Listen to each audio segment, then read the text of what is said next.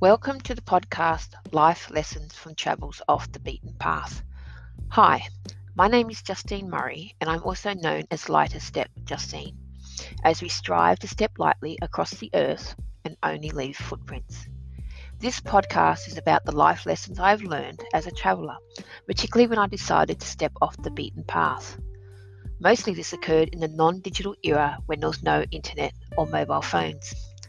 My sometimes bizarre and always unforgettable adventures around the globe, often as a solo woman traveller, gave me great insight into living a fulfilled life, blessed with all my senses to enjoy the wonders the world has to offer.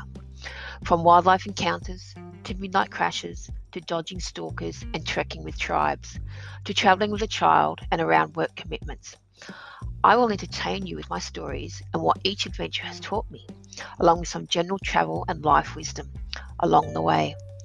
I also will be bringing in other travellers who can captivate us with their own travel stories and the life lessons they have learned.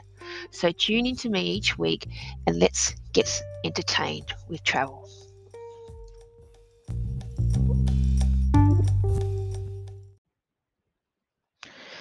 So I'll start this episode 14, with a quick recap on what happened in the last episode.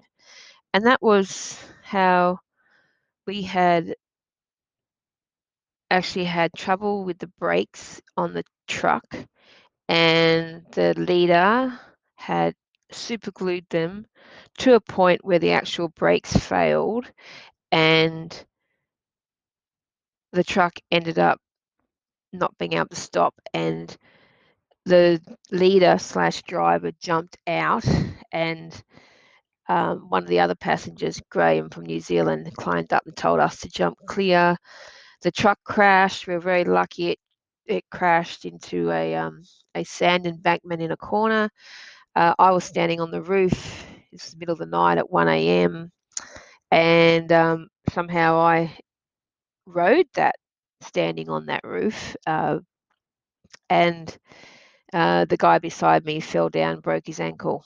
And what happened in the morning was we had to wait till morning. And then the French Foreign Legion came and took our wounded away.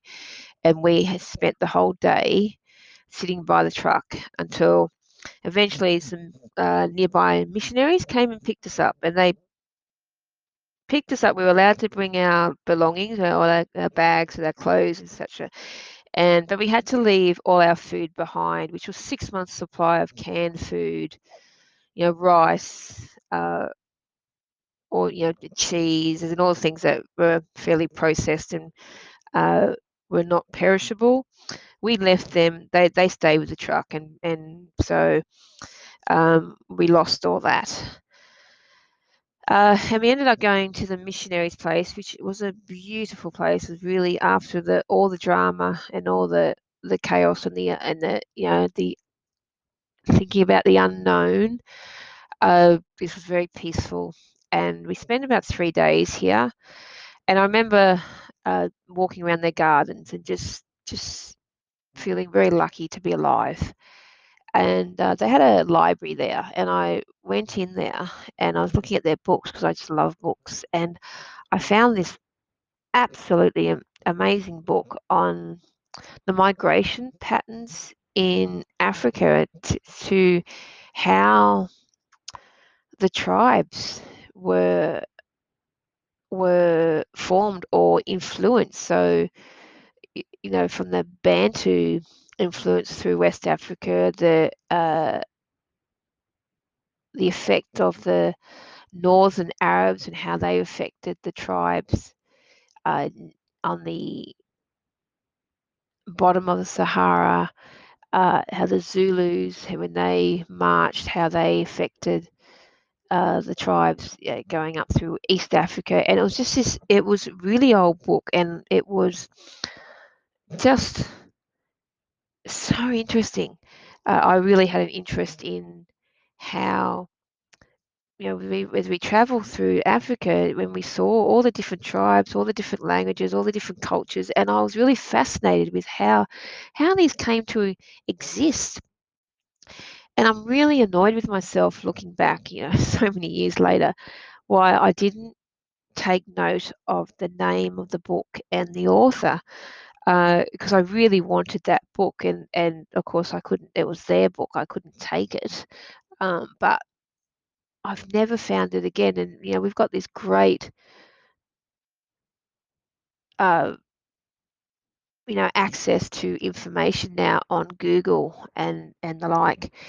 And I've tried to find those type of figures and information, and you find a little bit, but it was nothing about this. This book was absolutely amazing. I still haven't found it. So if anyone out there knows the book I'm talking about the migration routes of the warring parties of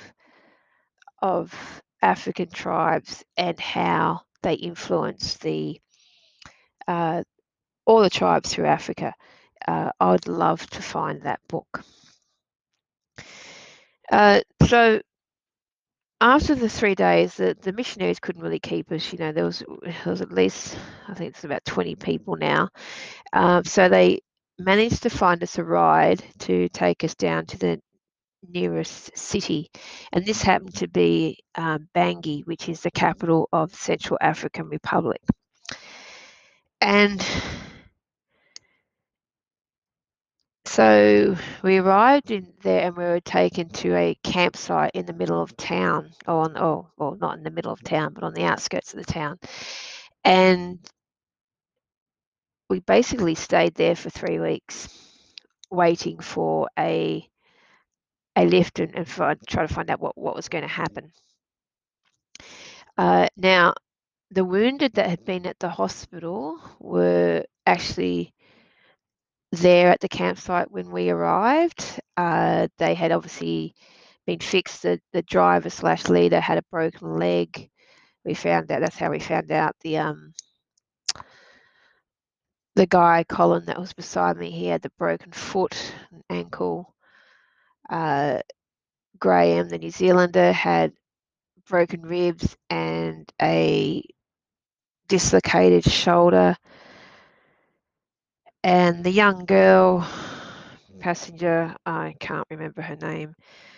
She starts with A, I know that. She also had some injuries, but they weren't bad. And so they were waiting for a flight they were going to fly to another major city to fly back to London. So their African trip was over, just like that, finished. They had to go back. They couldn't keep traveling. And we were in this unknown areas. We didn't know what was going to happen and how we're going to keep traveling because our truck was finished. And so we sat in Bangui for 3 weeks. Now, generally, you do not sit in a village or a town in Africa for 3 weeks, especially a big group like this, because you obviously attract attention. And the one thing about it is having habits, and this would relate to anywhere in the world. If you have a habit, it will be noticed. We were at this campsite, and this campsite had like most campsites in Africa, had a wall around it with razor wire and other things to stop people coming in or just sauntering in. And they also had guards. This was common as well to have guards, and these guards actually had arrows, bow and arrow, to try and dissuade people from coming in that weren't supposed to be there. And we had all our tents lined up along, and I remember one day I heard shouting and everything, and there was a lot of commotion that someone had climbed and got over the fence and actually gone to my tent and slit the back of my tent with a knife and reached in and grabbed one of my bags. And of course the guards saw him and chased him. But he managed to get over the fence and away with my bag. So I was like, oh God, what, because I had everything in my in the tent. So because there was nowhere else to put them, there was no truck anymore. And so I went in to see what what had been stolen, and I realised that the poor thief had actually grabbed my toiletries bag And so he'd got my toothbrush, my brush, uh, my, you know, sunscreen, you name it. It was just a toiletries bag, and I actually felt sorry for him. We went all that risk and potential of getting a arrow in him, and all he got was some an old toothbrush and some toiletries, which would have useless. So again, I was very lucky that uh, I didn't lose much out of that. But most of the time, I actually carried my cameras and that with me. I always had it with me I had a ski bag, and I used to just sling that over my shoulder. So it didn't actually look like a camera bag. You carry a camera bag, it's really obvious that's a camera bag. And I just used to have this. I just put my cameras in this bag that looked like just a bigger version of a bum bag, and that's what I carried. I just sling it over my shoulder. And another thing we used to do, because we had to eat, so every day we would go down to the markets to buy the perishables because, as you know, we couldn't keep them. And so we'd go and we'd buy some meat and we'd buy some, uh, vegetables, etc. Now, an African market is a sight to behold. It's just one of the most amazing places any country you go to. And so they have rows of people and their product, and all sitting or standing behind their product trying to sell to you. So every time you go past their bar, you say, "Come and buy from us," and come. But they all sell the same thing. So each row, so you have a row, it's all meat. And this is just sitting on wooden tables, and there's flies and there's dirt, and they'll have, the goat head and the sheep head and all the entrails, all the vital organs and that were there. Then they'd have the big hunks of meat, not cut up like steaks or anything like we're used to. It'd just be a big chunk of meat, and you just buy the big chunk of meat. And so that's why when we used to buy meat, we'd always have to either put chili powder or curry powder in it to kill any microorganisms, because it'd just been sitting out there, out in the open with the flies and the bacteria and the dust and the dirt, and you had to be really careful not to get sick. And then you'd go into the vegetable aisles, and they'd be lined up sitting in front of mounds of all your different vegetables, from your yams to your carrots and all your herbs, and it was just wonderful. And lots of this, like spinach or green spinach, which we'd get. And it was just a really good place. And I used to love going to markets. It would get me on the biggest high, because I really felt like I was digging deep into the culture. It was just so alive with culture. And I I'd always make me feel, yeah, that's right, alive and immersed in this life. I felt I was part of it. It was just wonderful. The colours, the sounds, the smells, everything's so exotic to what we're used to in Western culture, like a supermarket. I hadn't seen a supermarket. You go into shops in these areas, and they'd have, three things on each shelf. That was it. That was it. So God knows what happened when COVID happened, and what's happened with people with strip shelves. They had nothing, and that's uh, what I got used to over the 2 years I was in Africa. Just very sparsely stocked shelves in shops. Anyway, I remember one time when I was at Bangui, and it was our turn. I was with another three girls, and it was our turn to do the cooking.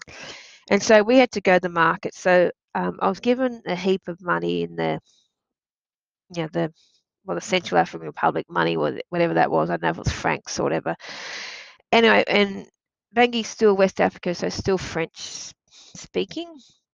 And we went to the market, so I had this big fistful of money in one hand, and I just had on a sarong and a shirt. It was hot. It's equatorial Africa here, and I was walking through, and I remember walking through the markets, and I felt someone's hands going down the side of my body, and I spun around, but that person was gone, and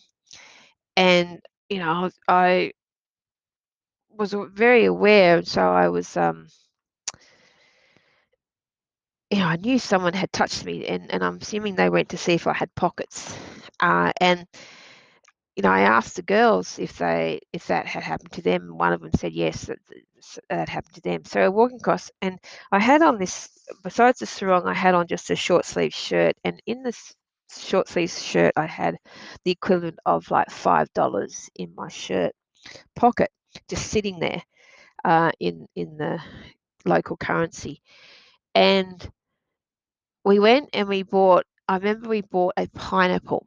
And so in one hand I had the pineapple, in the other hand I had the fistful of money to buy all the other ingredients.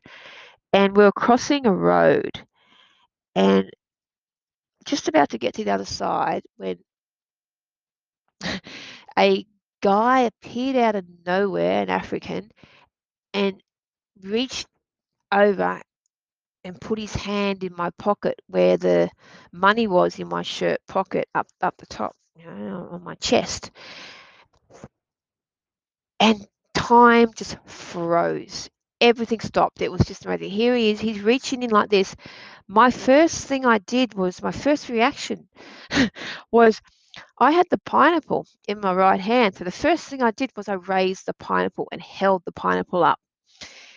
And we just stopped. And it was just like you paused the movie. There's me holding my pineapple up over the head, ready to dong him on the head. Here's him reaching over to his hands in my shirt pocket, and he saw me doing this to the pineapple, and his eye, I saw the whites of his eyes, and he froze as well, and nothing happened. And everyone in the market just turned and stopped and looked. And uh, the one thing about Africa is they don't accommodate thieves. They don't like thieves, regardless of anything. They don't. And you have to be really, really careful if you call someone a thief, because I have seen it in places. They will actually chase the thief, and they will, and possibly there's been moments where they've stoned them to death. So you really, a $5 note is really not worthy of getting someone killed. So I was standing there like that, holding my pineapple. He was there. He was frozen. He was looking at me. He not even realized the fistful of money was in my other hand, down by my side. And this bus came along, and these guys were on it, and they saw what was happening. They jumped off and go, hey, hey, hey, hey, hey, and started running towards us. The guy got fright of that, and he pulled his hand away, ripped my shirt pocket at the time, half ripped it off, but he didn't get the money, and he took off.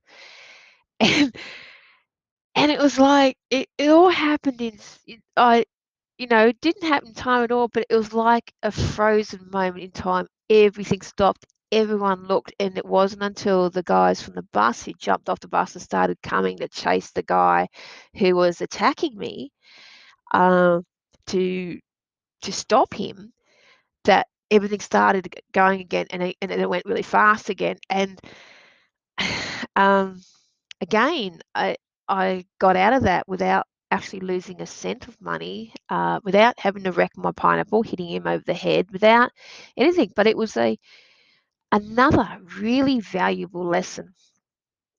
And so what did I get out of that lesson? Was, we had been in Bangui we were there for 3 weeks, and 3 weeks we formed habits. Every single afternoon we went down to the markets with money and buy stuff. So people knew what we were going to do. When we were traveling normally with the truck, we'd only be in a place for 1, maybe 2 days maximum, unless it was a tourist spot such as the Yankari National Park.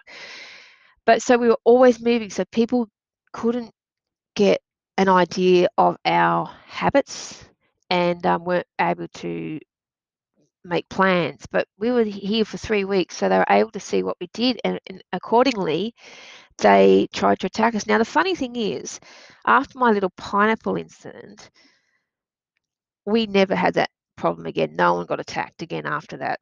Obviously, we're probably lucky that they picked me, and I reacted different. I didn't just freeze, or didn't just cower. I fought back. And I don't think the guy was doing it, because I remember when we were standing there, he started with he had his hand in my pocket and he started with his other hand, and I was thinking, oh my God, he's going to go and get a knife. Oh no, what am I going to do? But I couldn't move. I still had the pineapple, I was brandishing the pineapple aggressively and I couldn't move, but I'm thinking the whole time, he's going for a knife. Oh, and then that's when the guys in the bus came and chased him away. I don't know what would happen. I think if he's brought out a knife, I would have backed off, and I wouldn't have challenged that. But it was quite interesting, and after that we were never. But it also made us much more careful. And so when you're traveling, you really have to be careful what sort of habits you do to make people aware of your routine, and that's when you tend to be targeted for thievery or something like this. And so never create habits. Now, as far as living life to your fullest and creating a positive mindset, which I do when I do my life coaching. And one of the biggest things that you suggest as a life coach is you suggest to form positive habits. And now here I am saying be careful of habits. So, but there are good and there are bad habits. So when you're traveling, you have to be careful about how you show up, or have routines when you're traveling. So people that uh, are not respectful of your privacy and your belongings can target you. But but there's also habits that may not be uh, good that you can drop. So, for example, I was always very aware of my surroundings. And as I go further on into my stories and I start traveling on my own, I was always aware 360 degrees what was around me and what was happening. So I was the first one to notice that someone had touched my body as I went past, and immediately that's a no-go zone. Um, Something was on. So I had my instinct was already on high from that. And I just learned that change things up. If you're in an area for a while, then just try and uh, do different things each day so you don't form a typical routine. So we should have probably gone to the markets at different times of the day, or uh, yeah, or go to a different area of the market, or a different market. There probably was more than one market it's the capital of Bangui, so we could have gone for another market and just do something different. But if we couldn't change it, to be much more heightened about our security, um, the positive, and that's a habit you can pick up, as to be aware of your surroundings, be aware of who's around you, whether it's positive or negative vibes, and act accordingly. If it's positive vibes, that people are welcoming you in, such as when I was being welcomed into villages to enjoy their drums. Now that was positive vibes. So I was aware of what was around me, but I was letting it in because got a lot of positive and friendly vibes. And I'm really big into listening to your intuition. So mine is very strong. So I know when something doesn't feel right, I will get out of there. It's don't not listen to your intuition. Whereas other times it's um, if it if you feel okay, then and most of the time it is okay. Uh, yeah. So basically,